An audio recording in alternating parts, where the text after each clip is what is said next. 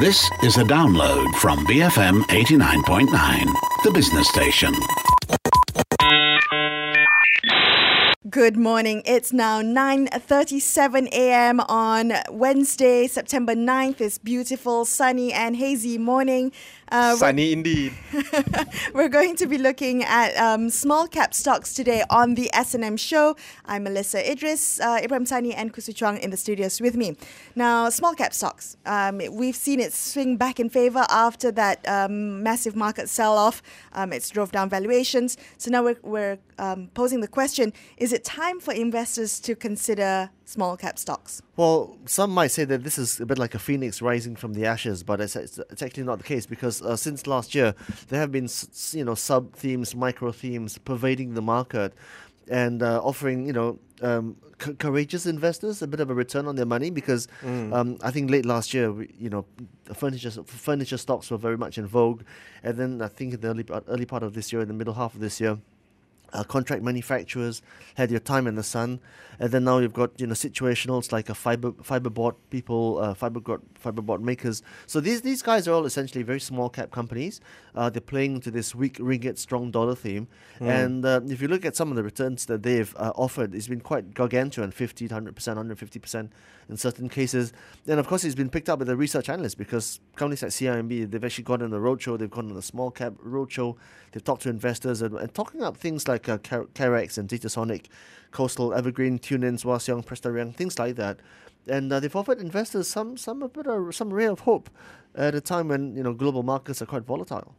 Okay. Now, does this mean that it's actually encouraging investors to short the market a lot more because because of the price fluctuations that we've seen in these smaller cap companies and because of the high returns? Does it mean that we can see a greater sell-off in the market?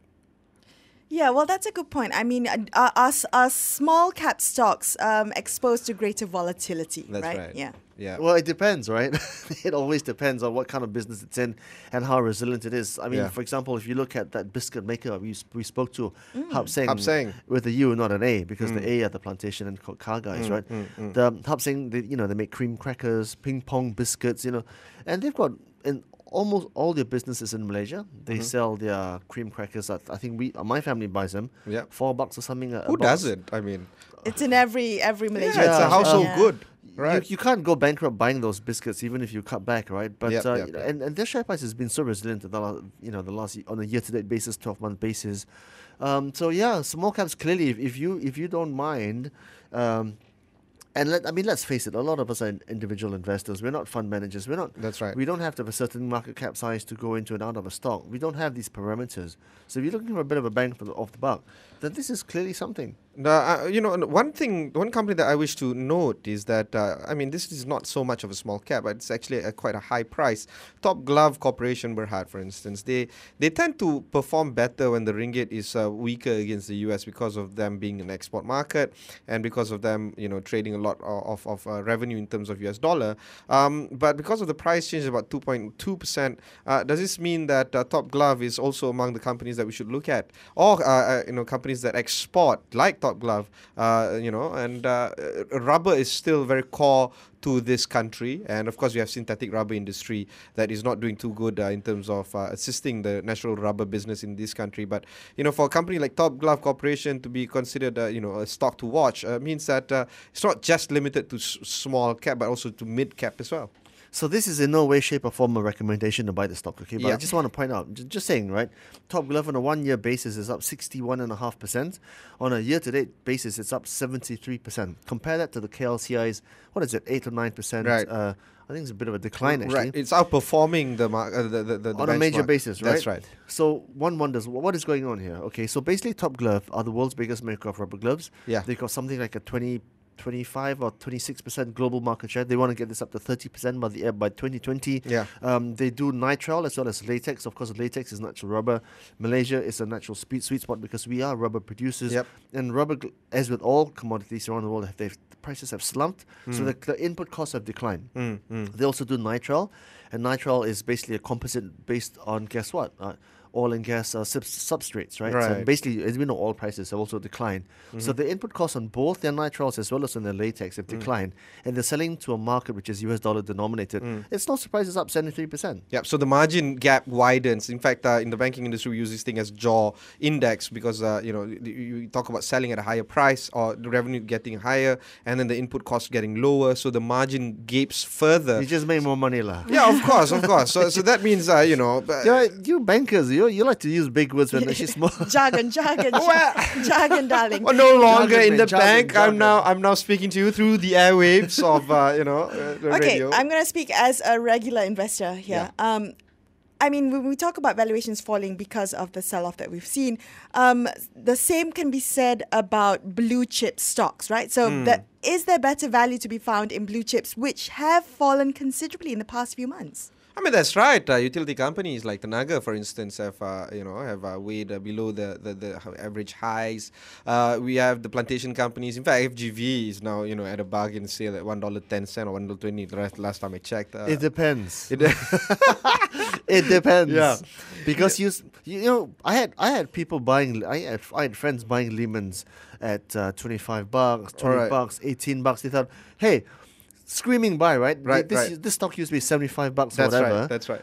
And for them to didn't shave off their know- market cap about one They third didn't price. know that they were Two-third. not looking at it at 72 to 18. They should have instead be looking at 18 to 0 because JP eventually bought them at $2 a share. Yeah, right? that's So- right. That's right. That's right. So it depends. It depends. Okay, that should be your middle name. Chuang, Chuang, it it depends. Okay, it's 9:44 a.m. We'll talk more about the pros and cons of investing in small caps coming up after this on BFM 89.9. Good morning. It's now 9:46 a.m. Melissa, Ibrahim and Chuang here with you on the S&M show. Now, we're asking small caps, are they back in vogue? What do you think, guys? I mean, I like this whole website that Bursa is promoting right now. Basically, they evaluate companies on momentum, valuation, growth, efficiency, quality. Of course, all of this is What's the website called? Actually, I'm not too sure. Bursa Marketplace. Is it? Bursa Marketplace. It's pretty good, right? There you go. And Yeah, we it's have pretty our good. colleague Uma doing some videos on it, actually. Yeah, I know. But the Bursa Marketplace, thank you, Chuang, by the way, it puts things in perspective because the five levels, the momentum, valuation, growth, efficiency, and quality, it's actually based out of quantitative valuation. So it's not a gut feel of a person or an analyst. It actually means on a scale of 1 to 5, this is how much they rank that company. Now, again, it is not a recommendation to buy or sell, but it gives a perspective of these companies that perhaps you've never been heard of. The Edge Markets does that too, right? Yeah, Edgemarkets.com. yeah. So I was going to say the whole issue of financial analytics, and of course, I just want to cite the fact that I think in the World Capital Market Symposium, the SC wants to go into this whole issue of fintech, right, Yep. which is financial technology. Yep. Very sexy right now. Very sexy, much sexier than you and me, Ibrahim. Yes. That is clear. Thank you for clearly, excluding right? me. Yes. From that. Well, now you're the sexiest of the lot. I didn't want to be dubbed by Hannah Yeo as being sexist, but hey, forget about it, right? Right. But in terms of financial analytics, this is usually historically Bloomberg's domain, Reuters' domain. Yeah. But the fact is, everybody can get into it now because data is, basically freely available to most people. So That's right. You've got edge algorithms, you've got Bursa Bursa's Marketplace. algorithms, and it's fantastic because it basically evens out the marketplace and gets rid of this whole information deficit that we might. Yeah, because sometimes these equities, the equity capital markets, you're driven by the high-profile brands. Like, we keep on talking about it every morning. Air Asia is there, Tenaga is there, and so on. Yes. Right? But these small-cap companies can bring value. We've just talked about Top Glove having 160% growth. But these companies like Only World, Group Holdings, Berhad, Evergreen Fiber Brand Board, Berhad, Homeritz Corporation, Berhad. All these guys are actually worth talking about because of the price valuation. Well, I believe Bloomberg did quite an in-depth piece on IFCA MSC and how much it's grown in the past year simply on the back of the whole GST implementation, right? Okay, That's so I right. just want to cite some of these companies, right? I put a whole bunch of them here. Hevia Board, they're basically particle board furniture guys. They sell, I think, most of their stock overseas. They are big beneficiaries of this whole Japanese Olympics thing by 2020. Uh-huh. Their stock is up 180% year-to-date basis. That's crazy, right? 180%, 180% year-to-date change. Of course, we have but the gap is so huge because within the 52-week analysis, they have a low of 36 cents all the way to 1 ringgit and 18 cents. So that's a gap of 70 cents based on the dollar. That's about what a lot of basis points, I presume. But this brings into question, should the retail investor, people like you and me, do a lot of analysis on these companies, because it may bring better value to us as compared to the bigger blue chip stocks. Of course you should, and of course you can, because right now you've got all these companies, and Bursa Marketplace is for free. Yeah. Anybody can go there. You can go to Bloomberg.com, sign up for the watch list, get the data for free. So analytics has never been more accessible to the ordinary person. You push down the prices.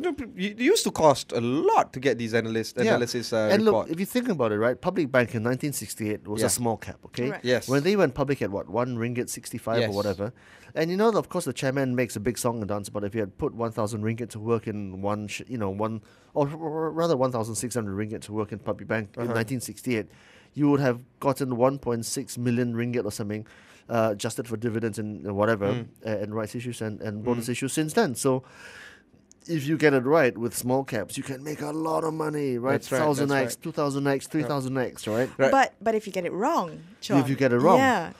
But then what you do, right? You keep up. You don't shoot all your bullets in 1968, lah. Just like how you shouldn't shoot all. Okay. So I'm not saying you I should. wasn't even born in 1968. So my question is, with small caps, are you looking at long term? Are you looking at Absolutely. Okay. So if you choose the right horse, right, it's like, but you've got to keep monitoring the performance, right? You know Kun Yu Yen. We talked a lot to Kun Yu Yen in the past, right? Right. He's run Gamuda and all that. His rule of thumb is that if a company does not make more money this quarter than last quarter, he sells it. Bam! Straight away. He takes it off the table. Really? He doesn't even That's look what- at trending, for instance. 3 quarters, 4 quarters in a He's row. got to make more money this quarter than last quarter. If it doesn't, he's out. But that Bam. is short term, isn't it? I mean, that's not looking at the long term growth. I mean, a company could hit some roadblock, a little market turbulence here and there. That seems to be quite short-term, that's the right? thing. Capital is flighty. Yeah, it's a fickle resource. I was at a conference yesterday, and the chairman of PwC, Dr. Faiz, Dr. he Faiz. basically said that markets are like women, right? I don't know whether I Faiz like where Azmi this is going. always like that. He makes all they're these flighty, Yeah. they're volatile. I don't like where this is going. Okay, go. Yeah. Anyway, So I mean but he's right. Yeah. Yeah. Markets are turbulent. They're volatile. Right. Capital is transient for the most part because you can take money in, you can take money out. It's not like property. Property you got to wait a really long time for the transaction to be done. And you it's the name of the game. You got to take the good with the bad. I mean considering that Faiz Azmi has been around for some time, he has weighed in a lot of work in this industry, in the banking industry, in other industries as well, and a very respected person in the Selangor what do you call this fraternity as well. But he's right. Capital is very expensive to manage. It's a resource that we need to look at, and I think if we were to spend it wisely, I think these kind of small and mid cap stocks is the place to go. Okay, so word to the weary: if you are not in it to win it, then you can't make it. But then, at the same time, equally, small caps are not for the not for the faint of heart. Of course, this depends on a bunch of things. It always depends, Yeah. right? You're just full of great one-liners today, Chong. I love it. Well, it's now 9:53 a.m. and you've been listening to the S&M Show on the Morning Run with Khoo Su Chuang, Ibrahim Sani, and me, Melissa Idris. Here to take you to the 10 o'clock news is Tap Out by The Strokes on BFM 89.9. Thank you for listening to this podcast. To find more great interviews, go to bfm.my or find us on iTunes. BFM 89.9, the business station.